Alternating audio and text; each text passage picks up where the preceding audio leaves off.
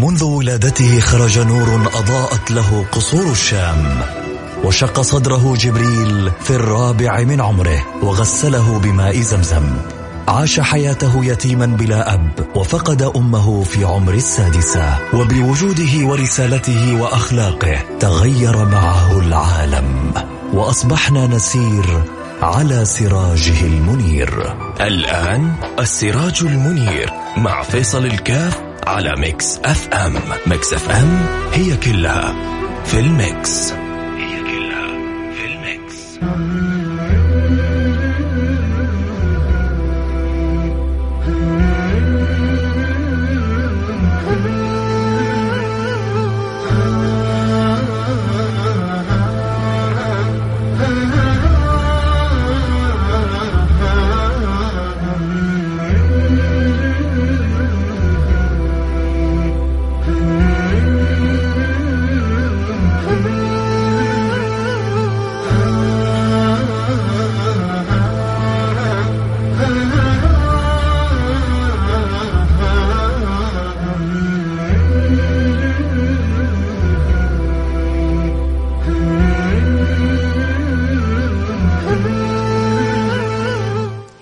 بسم الله الرحمن الرحيم. الحمد لله والصلاة والسلام على رسول الله وعلى آله وصحبه ومن والاه.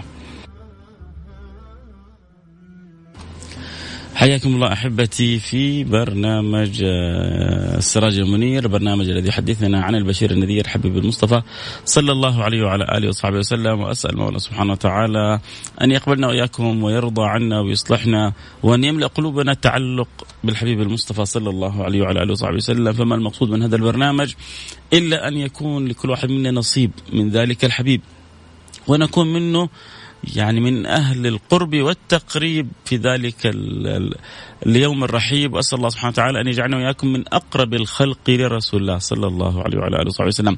ما زلنا في برنامج السراج المنير نتذاكر ونتواصل في أخبار البشير النذير، وذكرنا مع بداية السنة الهجرية هذه أخبار هجرة النبي المصطفى، ولأول مرة نذكر أصل القصة من بداياتها وما الأسباب التي دعت إلى الهجرات. هي عدة هجرات، الهجرة الأولى كانت للحبشة، ثم الهجرة الثانية كانت للحبشة، ثم بعد ذلك الهجرة الكبرى للمدينة المنورة اللي ربي جعلها النصر للإسلام وللمسلمين. سبحان الله، إن الله لا يؤيد هذا الدين بالرجل الفاجر.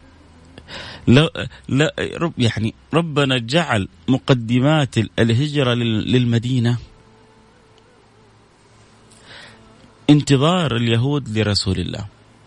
كانوا اليهود كحالهم دائما أقلية، وكانوا يتوعدون الأوس والخزرج إنه حيجي نبي آخر الزمان، وهذا النبي إحنا حنؤمن به، وهذا النبي اللي إحنا حنؤمن به يعني نعمل بكم ونفعل بكم، وتكون لنا المنعة وتكون لنا القوة وتكون لنا العزة. ويتوعدون الأوس والخزرج بهذا النبي. يعني شايف كل شوية واحد يجي يهددك، حيجي إنسان عظيم، حيجي إنسان معه رب العالمين، حيجي النبي الكريم وحيكون مننا إحنا اليهود وحنناصر وحنكون معاه. كانت عندهم أماني، كانت عندهم أحلام. فمن كثر ما يسمعوا الأوس والخزرج عن رسول الله صلى الله عليه وعلى آله وسلم، وطبعا هم وثنيين، فبيروحوا مكة وبيحجوا كل عام وبيعبدوا الأصنام. والنبي صلى الله عليه وعلى آله وسلم كان يتعرض للقبائل ويعرض نفسه صلى الله عليه وعلى آله وسلم. هانت عليه نفسه وهان عليه أمره، وكل همه كيف يكون له نصيب من دعوة الناس إلى الملك القريب الحق سبحانه وتعالى.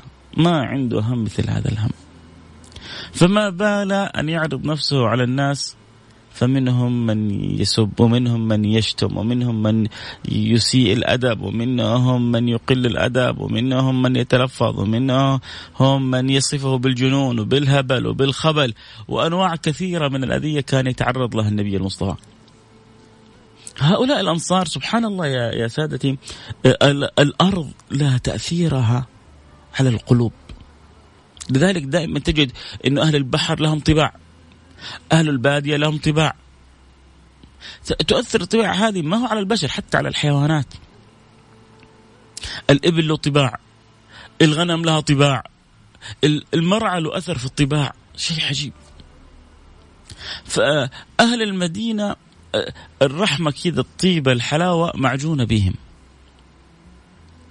فما أن جاءوا إلى النبي صلى الله عليه وسلم والنبي يعرض نفسه عليهم، فإذا بهم يقولون هذا الذي كان يتوعدنا به اليهود فلنسبقهم إليه. ما دام جانا احنا أول، خلونا احنا اللي نفوز بشرف الارتباط بهذه النبوة. توافيق. كم عرض نفسه رسول الله على أهل مكة، وكم قال لعمه أبو لهب كلمة تملك بها العجم والعرب، كلمة تملك بها العجم والعرب، قولوا لا إله إلا الله تفلحوا. لكنها سوابق السعادة، سوابق السعادة لأهل الإرادة، لمن أراد الله سبحانه وتعالى أن يفتح لهم أبواب السعادة. فلذلك سوابق السعادة سبحان الله ربي أكرم بها أولئك الأنصار. فمباشرة أسلموا على يد سيدي رسول الله.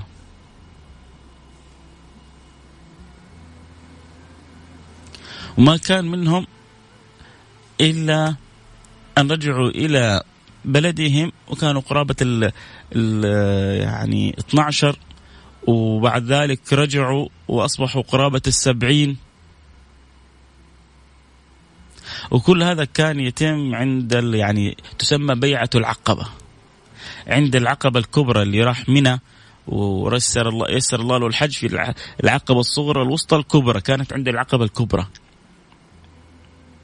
كانت هناك تحصل الاجتماعات وتحصل اللقاءات ويحصل التواد ويحصل التحابب وتحصل النصرة.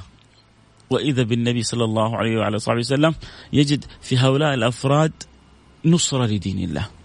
شوفوا كيف يا جماعة، إسلام 12 شخص ما بين رجل وامرأة غيروا خريطة العالم، غيروا الكون بما فيه.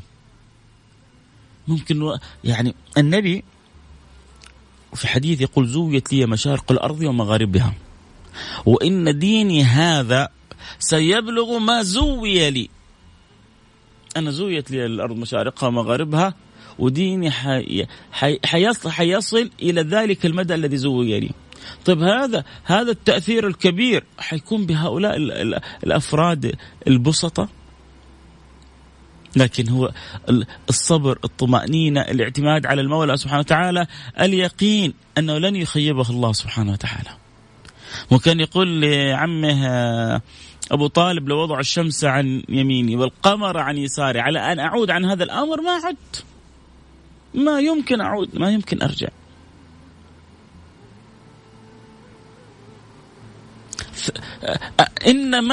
ما هو النبي صلى الله عليه وسلم بيعيش حقيقة إن معي ربي سيهدين،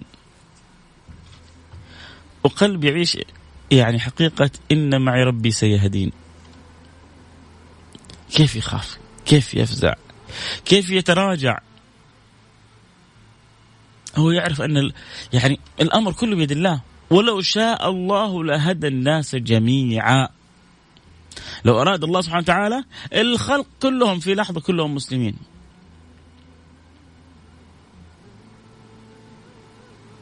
وما عليك إلا البلاغ.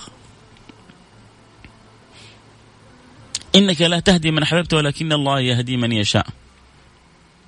هو في نبي يظن نفسه، هو في ملك يظن نفسه أن يستطيع أن يغير أحد إلا بأمر الله؟ الهادي هو الله ولا هادي سواه، النافع الضار هو الله، المعطي المانع هو الله جل الله تعالى في علاه. الشاهد سبحان الله كيف إنه يعني أيد الله سبحانه وتعالى النبي بأولئك الأوس والخزرج الذين كان سبب إسلامهم ما كان يتوعد به اليهود الأوس والخزرج في المدينة، مع أن نحن أقلية وضعاف الآن في المدينة، لكن حيأتي النبي وحنكون معه وحننتصر عليكم يا أيها الأوس والخزرج. من كثرة ما شحنوهم جعلوا الأوس والخزرج همة أن يسلموا قبل أن يفوزوا أولئك اليهود بالنبي سريعة جدا، فأسلموا وناصروا النبي ودعوا النبي صلى الله عليه وعلى آله وسلم إلى الخروج عندهم. فكانت الهجرة الكبرى. قبلها يعني كانت مراحل. بداية القصة دعوة النبي الخلق إلى دين الله، إسلام عدد من المستضعفين. ودائما دائما دائما شوفوا في كل الدعوات غالبا أول ما يبدأ بالإقبال يعني المستضعفون، هؤلاء أول من يقبلوا ويستجيبوا للدعوات، لأنه غالبا يكونوا يعيشون أنواع من الظلم. فإذا من أتى من يكلمهم عن العدل، عن الحق، عن الاستقامة، عن نبذ الأخلاق المشينة السيئة، تجد القلوب على طول تتعاطف. فالفقراء والبسطاء والمساكين يتفاعلوا بسرعة مع هذه الدعوات. فإذا بأولئك المستضعفين يعانوا صنوف من أنواع العذاب، مثل ما ذكرنا ما جرى لسيدنا عمار، سيدنا ياسر، وسيدتنا سمية، وكيف ماتت سيدتنا سمية وكانت أول شهيدة، وكيف رميت يعني بالرمح في الأماكن في العورات المغلظة، وكان الروح محمي بالنار وماتت، ويعني كانت أول شهيدة في الإسلام. وياسر وكيف سيدنا عمار اللي صغر سنه ربما ما استطاع أن يصبر، وقال له النبي صلى الله عليه وسلم لو عادوا فعدوا. قصة طويلة عريضة. وكان يمر أمامه النبي وهو اللي قادر، لو قال يا ربي أهلك قريش كلها لاستجاب الله له، يا ربي أهلك الكفار من قريش لاستجاب الله له. اللي كان يقوله بس بيمر عليهم يقول صبرا آل ياسر فإن موعدكم الجنة. شوية بس صبر شوية وحتشوفوا العجب العجاب من كرم رب الأرباب. صبرا آل ياسر. هذا التعب كله لا شيء عند الكرم اللي حيكرمكم به رب العالمين. صبرا آل ياسر فإن موعدكم الجنة. فالشاهد أنه بعد ما اشتد العذاب وخاف النبي على إيمانهم أذن لهم بالهجرة. قالوا له وين نروح؟ قال لهم روح عند الملك العادل النجاشي. وراحوا عنده، وقريش أرسلت عمرو بن العاص وعمار بن ربيعة عشان يرجعوهم وأخذوا بالهدايا. ولكن النجاشي النبي إيش وصفه؟ الملك العادل. العادل دائما يحب يسمع من الأطراف كلها، فأحب يسمع منهم. فقال لهم سيدنا جعفر بن أبي طالب لا يتكلم غيري، وتكلم فيما تعلمه من رسول الله، وأثنى على سيدنا عيسى وقال له ما يقوله الدين في سيدنا عيسى. وقال بعد ذلك النجاشي لأساقفته إنه ما زاد ولا نقص قدر أمله عما يعني نعتقده أو ندين الله سبحانه وتعالى به. ثم بعد ذلك أبقاهم وأرجع عمرو وعمار بهداياهم، وجلسوا حتى إنه كان رجوع سيدنا جعفر متى في السنة 7 من الهجرة. يعني جلسوا يعني سنين وسنين في الحبشة عند ذلك الملك العادل. وتوفاه الله سبحانه وتعالى واسمه أصحمة. ولما توفاه الله سبحانه وتعالى أول صلاة صليت صلاة الغائب كانت على أصحمة يعني ملك الحبشة النجاشي. وصلى النبي صلى الله عليه وعلى آله وسلم عليه صلاة الغائب. ثم بعد ذلك في يعني قريش وهي ترى الهجرة الأولى وترى الهجرة الثانية وترى الأعداد في تزايد، يعني لازم نسوي حل. كذا الأمر بدأ يخرج من يدنا. كذا بدأت علاقاتهم الصبح تفرط. كذا نشوف يوم بعد يوم يا فلان يصبو فلان يصبو. طبعا هم الصبا يعني صابئ، يعني خارج عن الحق ومغير دينه. لقد صبأت أي خير، لقد غيرت دينك. يعني يرون واحد بعد الثاني بعد الآخر يصبر. لازم نسوي حل. فقرروا قرار كان يعني غير معتاد، فكرة شيطانية ألهموا بها، ألا وهي ماذا؟ هذا الكلام متى؟ في عام 7 من البعثة. 7 سنوات والنبي يصارعهم بالأخلاق، بالطيبة، بالحب والود. وهم 7 سنوات من الأذية والعناد والبغي والظلم للنبي صلى الله عليه وعلى آله وسلم وأصحابه. والنبي كلمته صبرا آل ياسر فإن موعدكم الجنة. حتى قرروا يعني ما بقولوا اهتدوا، لكن يعني وأضلوا بحيلة شيطانية إنه يعملوا حصار تشترك فيه كل قبائل مكة تجاه بني المطلب وبني هاشم حتى يسلموا بأنفسهم. احنا حنخليهم بنفسهم يسلموا هذا النبي. يقولوا هذا النبي هذا الصابئ في نظرهم. احنا حنذلهم. ما هو زي ما يقولوا الجوع كافر. الجوع كافر. هذه اللعبة الدجالية التي كانت فيما سبق وسوف يستخدمها عندما يأتي في يوم من الأيام. الناس لا يضعفهم، عامة الناس لا يضعفهم شيء مثل الجوع والشبع، مثل رغيف الخبز والماء. تغير في دينها من أجل الرغيف والخبز الماء. يمسي الرجل مؤمنا ويصبح كافرا، يصبح كافرا ويمسي مؤمنا، يبيع دينه بعرض من الدنيا يسير. يا للأسف بوسخ من الدنيا لربما عنده استعداد أن يبيع دينه. نسأل الله السلامة والعافية. طبعا أذكر كل أحب اللي يحب يتابع الحلقة صوت وصورة يستطيعوا أن ينضمون على الانستغرام لايف @فيصل كاف، على الانستغرام لايف @فيصل كاف، وإن شاء الله كذلك بعد قليل يفتحوا البث على تويتر @mixfm. على اللي يبغى يتابع عبر التويتر @mixfm يستطيع أن يتابع البث، أو كذلك عبر الانستغرام لايف @فيصل كاف FAISALKAF. الشاهد أنه بعد ما ذكرنا بدايات مقدمات الهجرة، وبعدين قلنا الهجرة الأولى، وبعدين قلنا الهجرة الثانية، وانزعاج قريش من الحاصل من سيدنا محمد صلى الله عليه وسلم، الناس عمالها من غير ما يعطيهم النبي لا دينار ولا درهم. القلوب كل القلوب إلى الحبيب، كل القلوب إلى الحبيب تميل، ومعي بذلك شاهد ودليل. القلوب لا شعوريا تبدأ تتجه نحو النبي المصطفى صلى الله عليه وعلى آله وصحبه وسلم. لابد أن نتخذ قرار، فاتخذوا قرار كانت يعني بدعة دجالية شيطانية ما كان يعرف لها سابق. قرروا حصار النبي صلى الله عليه وعلى صحبه وسلم. لا، مو حصار النبي، لا، حصار بني المطلب وبني هاشم، قبيلتين كاملة، إلى أن نجعلهم، إلى أن نذلهم فيسلمهم أو يقتلهم بأنفسهم محمدا. احنا ما نبغى نهيج القبائل كلها علينا، لكن حنجعل قبيلته هي اللي تسلم وتقتل بنفسها. فقرروا حصارهم وحاصروهم في الشعب، حتى جلسوا في ذلك الشعب 3 سنوات، حتى تضوروا من شدة الجوع، فكان يبكي الصبيان وكانت تتألم النساء، حتى وصل بهم الحال أن يأكلوا ورق الشجر من شدة الجوع. ما في طعام، ما في أكل يأكلوه.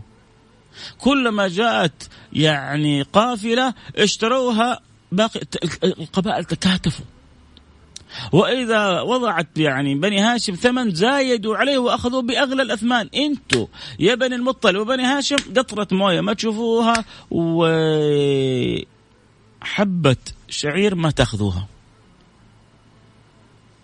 تأتيهم باللطف بالخفة ربما من هنا من هناك، لكن الحال الغالب أن شدة الجوع ضربتهم ضرب شديد، حتى أكلوا ورق الشجر، حتى اخضرت أشداقهم كما يصفها يعني الراوي من شدة الجوع ومن شدة يعني أكلهم للورق الشجر الأخضر، ما في شيء يأكلوه.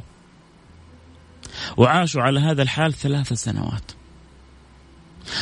وبعدين ترى ما هو كان يعني عدد منهم مسلمين، لكن عدد منهم ما هو بسيط، كانوا كافرين، لكن شعورهم بالنور بالحق، تثبيت من الله لهم، نصرة لابن قبيلتهم، يعني فسرها بما شئت.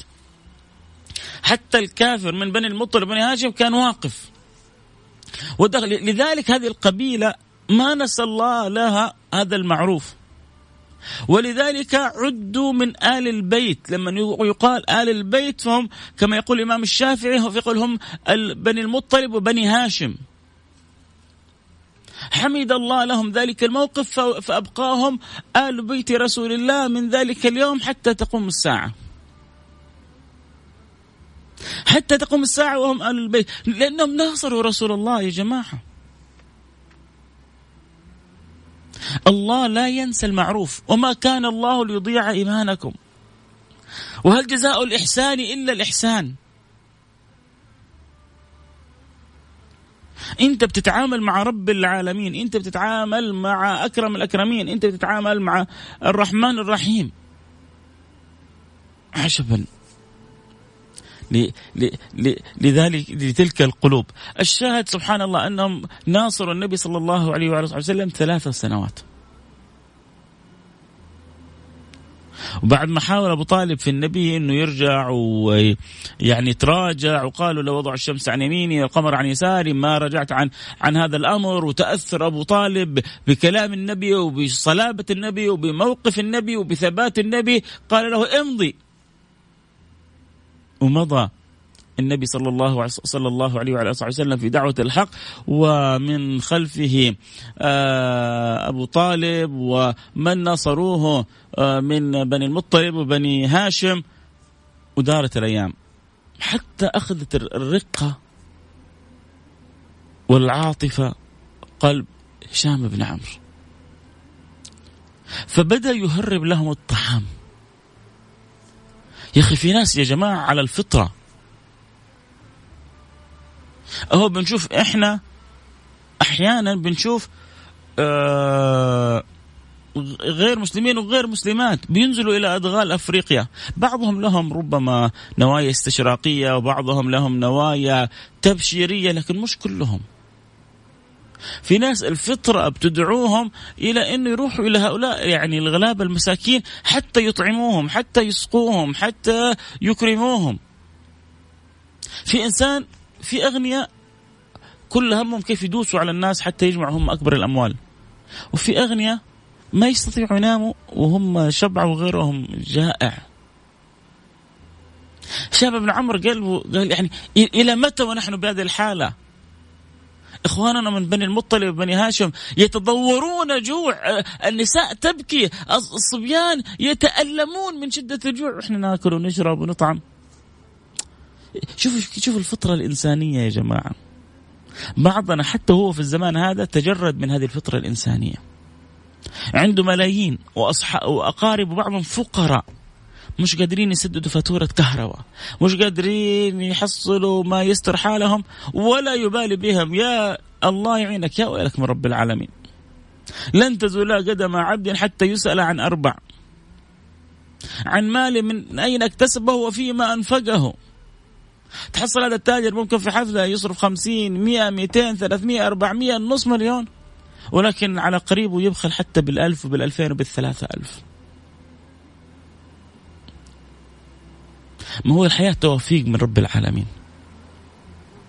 هشام بن عمرو قلبه وجعه، كيف احنا نأكل ونستأنس وأبناء عمومتنا يتضورون جوع؟ بدأ يهرب لهم الطعام. بعد شاف انه هذا مو حل، إلى متى وانا حجلس أهرب لهم الطعام؟ فبدأ يكلم هنا وهناك. فراح قال يعني يا ترى مين اللي ممكن يوقف معايا؟ مين اللي ممكن أصطلب عليه؟ من الذي ممكن إن والله يناصرني؟ خليني أروح لبني مخزوم، قبيلة قوية كبيرة. وراح لزهير بن أبي أمية، فقال له زهير أنا واحد، من معنا؟ فتأثر وانصدم هشام بن عمرو، فقال ما لها إلا المطعم بن عدي. وراح إلى المطعم وقال من معنا؟ قال معنا، أنا معك. قال ومن معنا؟ قال معك زهير بن أبي أمية. صاروا 3 بدأوا يتشجعوا. ما هو يا جماعة في قلوب احنا أحيانا يصور لنا غير المسلمين بصور صعبة. ترى يا جماعة من تقود فطرته في من السلامة والخير والنور الشيء الكثير، حتى لو كان غير مسلم. كيف غير مسلم وعنده فطرة؟ ليه هو ربما بعض غير المسلمين ما وصلت لهم صورة الإسلام الصحيحة. والله ولو يعني عرفوا لأسلموا، ولو عرفوا لأسلموا. مثل أذكر مرة قبل فترة حملة كذا متعلقة بالصلة بالنبي، لو عرفوك لأحبوك، لو عرفوك لأحبوك. هذا الحبيب المصطفى صلى الله عليه وسلم إذا عرفته ما تملك، ما عندك خيار. إذا والله وأنا أحلف بالله والله لو فتح الله لك باب معرفة لهذا النبي والله ما عندك خيار إلا أن تحبه، لا شعوريا، لا يعني لا، ما هو باختيارك، ما تجد نفسك إلا وأنت مأسور بحب هذا النبي. لكن متى ما فتح لك باب التعرف عليه احرص أنك تتعرف على حبيبك محمد.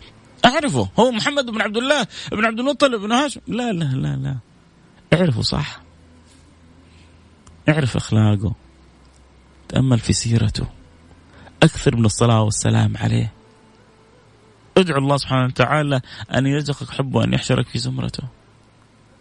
خلي عقلك وفكرك مشغول به، وابشر بسعادة الدارين. والله أبشر بسعادة الدارين. قال يا رسول الله كم أجعل لك من صلاتي؟ قال ما شئت. قال إذا أجعل لك صلاتي كلها. قال إذا تكفى همك ويغفر ذنبك. القلوب المعلقة بي مكثرة من الصلاة علي منشغلة بالصلة بي لن تعرف الهموم طريقها إليه في الدنيا، ولن تعرف الذنوب طريقها له في الآخرة. الذنوب مغفورة والهموم مكفية. إيش تبغى أحسن من كذا؟ لو عرفوك لأحبوك. والدين هذا والله لو عرفوه لما تأخروا. ما هو نحن بنقول المشكلة في هذا الدين، المشكلة في الإسلام إن إحنا المسلمين ما إحنا عارفين نعرض بضاعتنا. إحنا ما إحنا عارفين نقول للناس كم هذا الإسلام عظيم، كم هذا الإسلام جميل. وحتى لو قلنا لهم ما حيصدقوا، لأنه بيشوفونا إحنا بعيدين عن التطبيق. إحنا أبعد ما نكون عن التطبيق. ما هو أنت لما تيجي تقول والله هذا المنتج كذا وكذا وكذا وكذا، وبعدين أنت ما أنت عارف تستخدمه بطريقة صحيحة، أنت ما أنت عارف تقيمه بطريقة صحيحة. كيف حتبيعه علي؟ كيف حتوصل لي إياه وأنت البياع أو أنت المروج أو أنت المسوق ما أنت عارف تستخدمه بطريقة صحيحة؟ نحن في الزمن هذا المسلمين أكثر الناس تتناحر، وأكثر الناس تتقاتل، ويعني أكثر الناس بنكفر بعضنا البعض. وبعدين يا أخي الناس ليش ما تدخل دين الله؟ يا أخي الناس ليه ما تصير مسلمة؟ بسبب أشكالي وأشكال بعض الناس. لأنه إحنا ما إحنا مستشعرين قديش هذا الإسلام جماله في بساطته، جماله في لطافته، جماله في رحمته، جماله في محبته، جماله في سلامته. الله السلام ومنه السلام وإليه السلام. هذا الشعار بس لو عرفنا ننشره صح كان رأيتنا تدخل في دين الله. لو فهمنا الناس إن الله هو السلام، وإنه المطلوب منا نشر السلام، وإنه ديننا قائم على السلام، وإنه هو كله اسمه الإسلام، لما تأخر أحد. الله يجعلنا أسباب في ربط الناس بدين الله، ونفهمهم الدين بحلاوته، بطيبته، برحمته، بسماحته، بلطافته. بعض الناس فهم الدين بطريقة مختلفة. ربنا يهدينا ويهديهم ويصلح نصلحهم. الشاهد النبي صلى الله عليه وسلم بعد الحصار هذا وهشام بن عمرو وعدم قدرته على الصبر أكثر من ذلك، وبحثوا لأنه واحد ما إيش حيسوي أمام قبائل قريش كلها، فبحثوا عن من يناصره، فراح عند يعني زهير، وراح عند المطعم، ثم بعد ذلك انضم لهم خامس ألا وهو زمعة ابن الأسود من بني أسد، فصار كل واحد من قبيلة، كل واحد مثل قبيلة. وبعد ذلك اجتمعوا وقرروا أنه يعملوا مقاطعة. طبعا المقاطعة هذه يا جماعة تصدقوا أنه كتبت وثيقة، وهذه الوثيقة علقت في الكعبة، وصارت وثيقة الكل ملتزم بها. شيء جبار، مصيبة، اجتماع على الباطل. طيب يا جماعة الواحد لما يجلس كده يتأمل ليه ربنا يترك النبي 3 سنوات ومعه أصحابه وأحبابه والمناصرين له وهم بهذا الألم والجوع والتعب؟ ليه؟ مو في أنبياء دعوا على أممهم وأبادهم الله سبحانه وتعالى.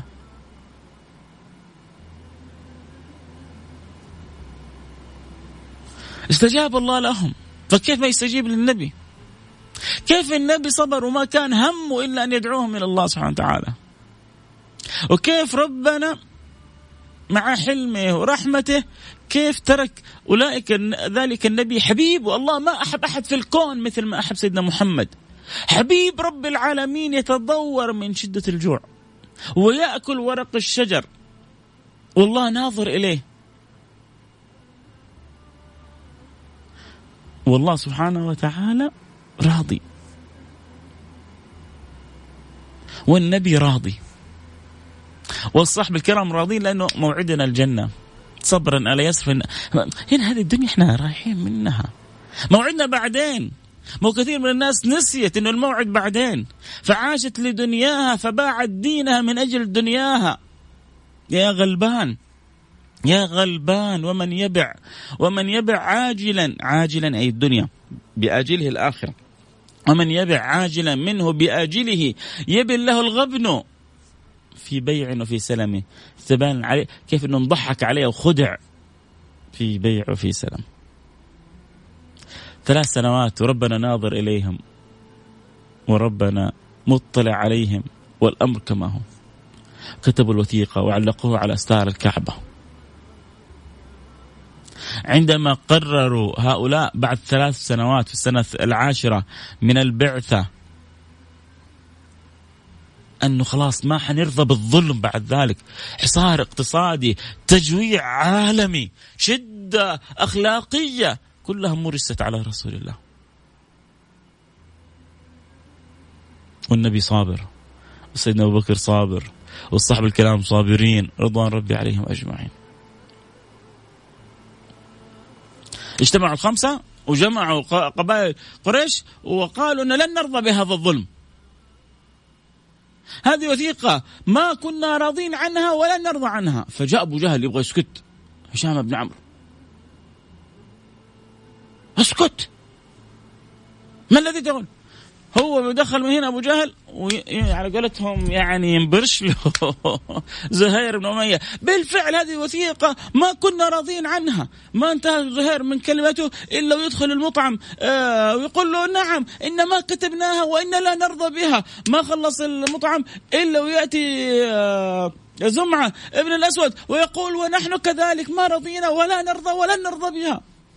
أبو جهل شاف 5 من 5 قبائل وكلهم من كبار القوم، وبدأ الصراخ وبدأ الصراع. وكان النبي صلى الله عليه وسلم أوحى الله له أن دودة الأرض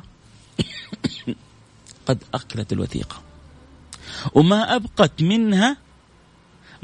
منها إلا اسم الله. شروطهم معهودهم مواثيقهم كل أكلت الأرض سبحان الله، وأبقت اسم الله.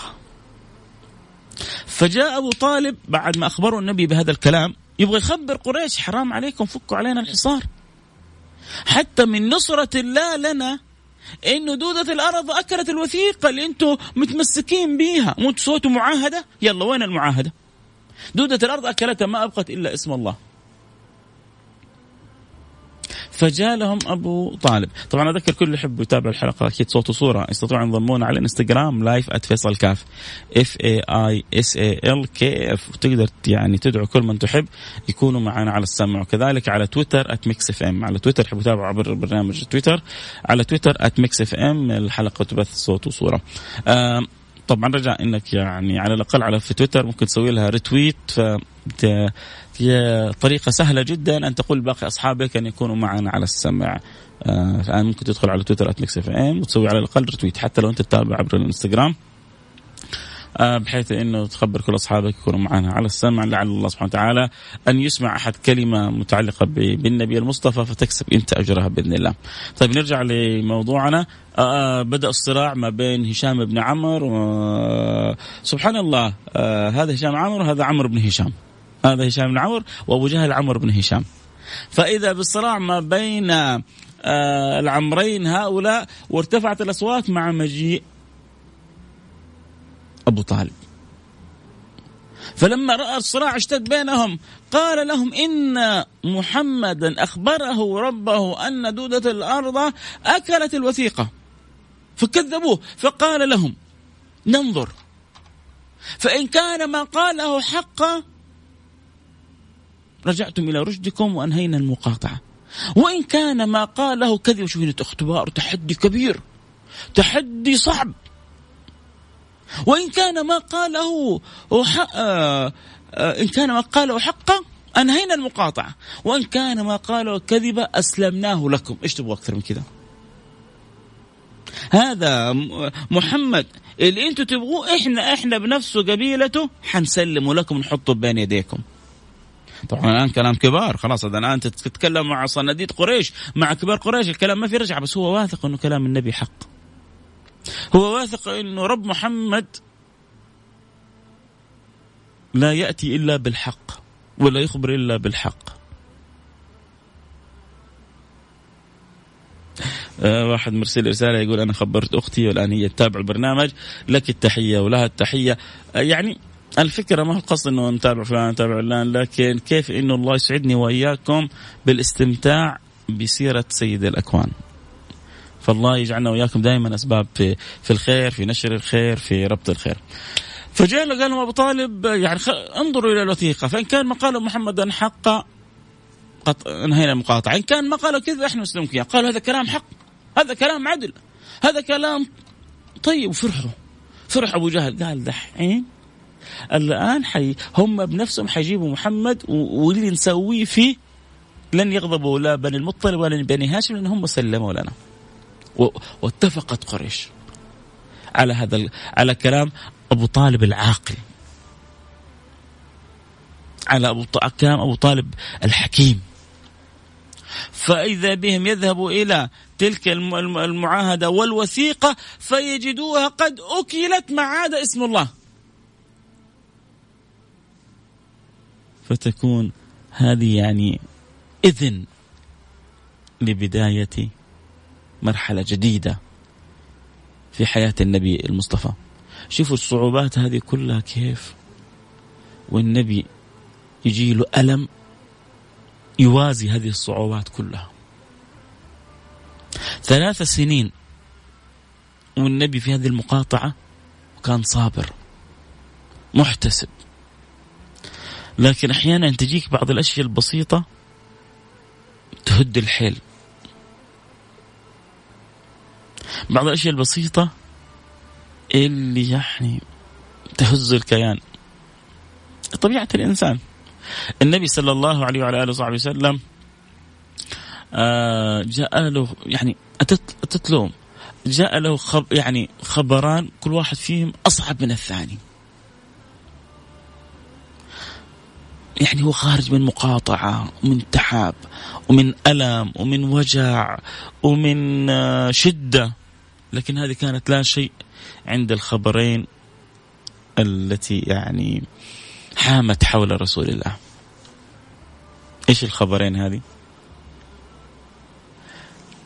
وفاة أبو طالب، وبعدها ب3 أيام وفاة سيدتنا خديجة، حتى سمي ذلك العام عام الحزن. هنا حنتوقف إن شاء الله، حنواصل الحديث بإذن الله سبحانه وتعالى. الأسبوع القادم حنتكلم عن عام الحزن وعن مراحل ما قبل الهجرة الكبرى إلى المدينة المنورة، مرورا بالطائف وما حصل في الطائف. فإن شاء الله تكون حلقات يا رب ممتعة، ونحن وياكم مستمتعين بسيرة النبي المصطفى صلى الله عليه وعلى آله وصحبه وسلم. دائما رجائي إنه كل المتابعين محبين يكونوا سفراء للبرنامج، تذكروا من تحبون عشان لا تنسوا الآن الحلقة بعد إن شاء الله دقائق في الانستغرام لايف فيصل كاف حتكون موجودة في البث. بعد دقائق حتكون موجودة كذلك على تويتر @mixfm موجودة في البرودكاست. يعني فقط أنا بقول لمن هو محب لهذا البرنامج ساهم وشارك وكن سفير للبرنامج، وكلنا نحط يدنا في يد بعض نتعاون على نشر سيرة سيدي رسول الله صلى الله عليه وسلم. كل واحد فينا صاحب مهمة، كلنا بإذن الله سبحانه وتعالى همنا في هذه الدنيا كيف أن نربط الناس برسول الله ونعلق القلوب بالصلة بالمولى تعالى في علاه، والله يرضى عني وعنكم يا رب. نختم حلقتنا بالدعاء، نتوجه نقول يا رب بسم الله الرحمن الرحيم، الحمد لله رب العالمين، والصلاة والسلام على سيد المرسلين نبينا المصطفى الأمي الأمين وعلى آله وصحبه أجمعين. اللهم يا واحد يا أحد يا فرد يا صمد يا حي يا قيوم يا رحمن يا رحيم يا من لا تخيب من دعاك ولا ترد من رجاك، نسألك أن تقبلنا على ما فينا وأن تردنا إليك مردا جميلا. تب علينا تب علينا توبة نصوحة طهرنا بها قلبا وجسما وروحا.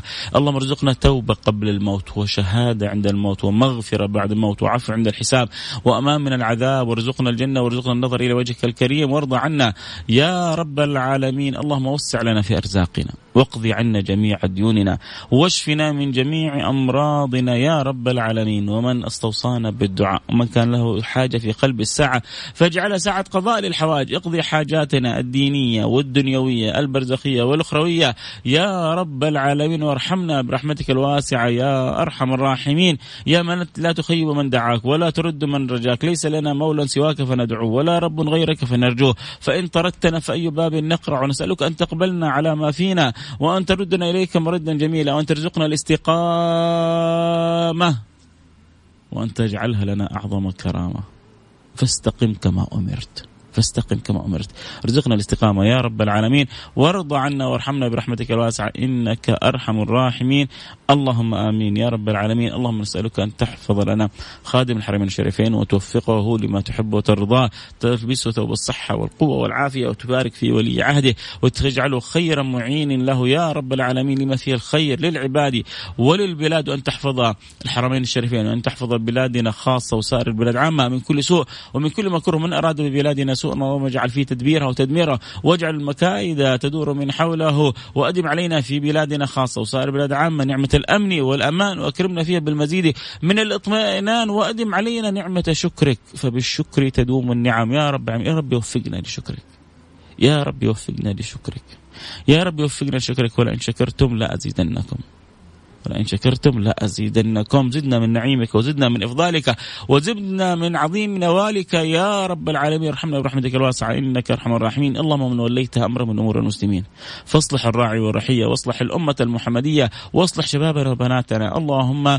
إن هناك من يريد بهم إشغالا وانشغالا عن طريق الحق من دوائر أهل الكفر ومن دوائر أهل الباطل، ومن لأولادنا وبناتنا إلا أنت. ردنا وإياهم إليك مردا جميلا، أصلحنا ونور قلوبنا وقوالبنا، وعلقها بما يرضيك عنا، واجعلنا وأولادنا وبناتنا من أقرب الخلق إليك يا رب العالمين، واجعلنا كما تحب وترضى يا رب العالمين. اللهم بغض إلينا المعصية، يعني أرجو من كل اللي يسمعون الآن من قلوبنا كذا نسأل الله سبحانه وتعالى أن يبغض إلينا المعصية وأن يحبب لنا الطاعة. قولوا آمين من قلوبكم يا رب بغض إلينا المعصية.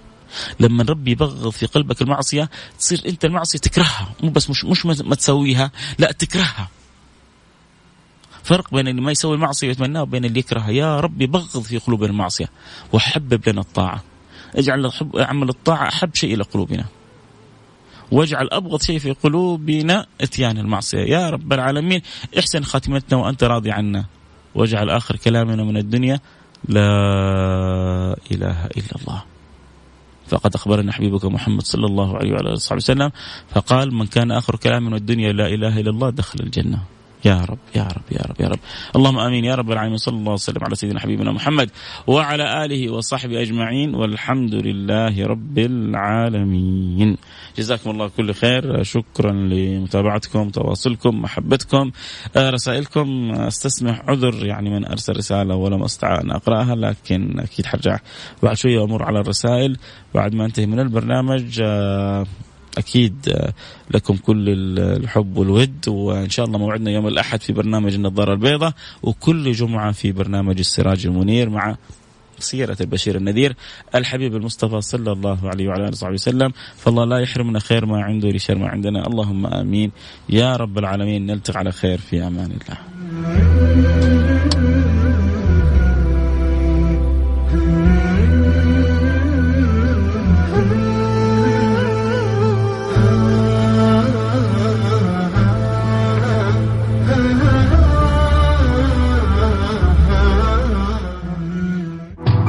السراج المنير مع فيصل الكاف على ميكس اف ام. ميكس اف ام هي كلها في الميكس.